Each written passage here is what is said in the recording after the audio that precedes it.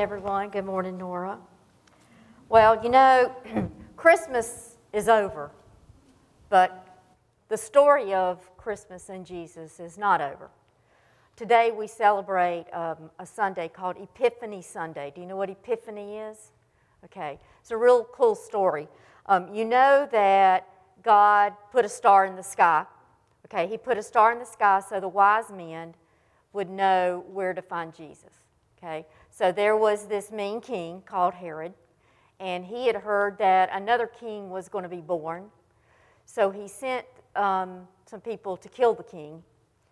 And so these wise men, this is the Sunday that we celebrate the wise men, the magi, the kings, finally traveling to Bethlehem to see the baby Jesus, or to see Jesus, okay? What's kind of interesting is back in the Old Testament of the Bible, there was this prophet, and his name was Isaiah, and he said, remember, Old Testament's before Jesus was born, New Testament afterwards, and this is Old Testament, the prophet, who's somebody that tells what's going to happen. He said, they will bring him gold and frankincense and will bear good news of the praises of the Lord. So Isaiah, God had told Isaiah way before Jesus was born that someone was going to bring gold and frankincense. Okay, so we have our three kings, okay, and they finally get to the baby Jesus, and we have one that brings gold, which is very, very expensive and worth a lot of money even in Jesus' time. Then we have one of the kings that brings frankincense. Okay, you ever heard of frankincense other than Jesus and the baby Jesus? Okay, frankincense is an incense. It smells really good, and they burned it during worship.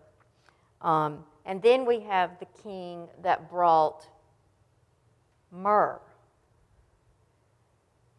And myrrh was something that they used to prepare a body for the grave. Okay, a gift for someone going to die. That's kind of weird that you would give a baby a gift to use when you died. But that king knew something, didn't he, about what was going to happen.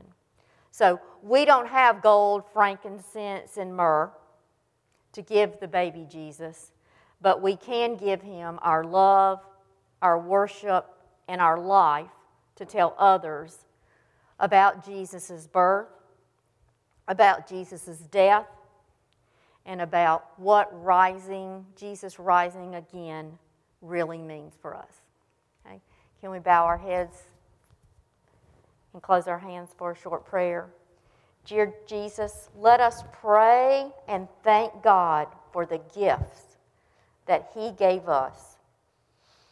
His Son, His only Son, Jesus. And all the children said, Amen. Thank you, Nora.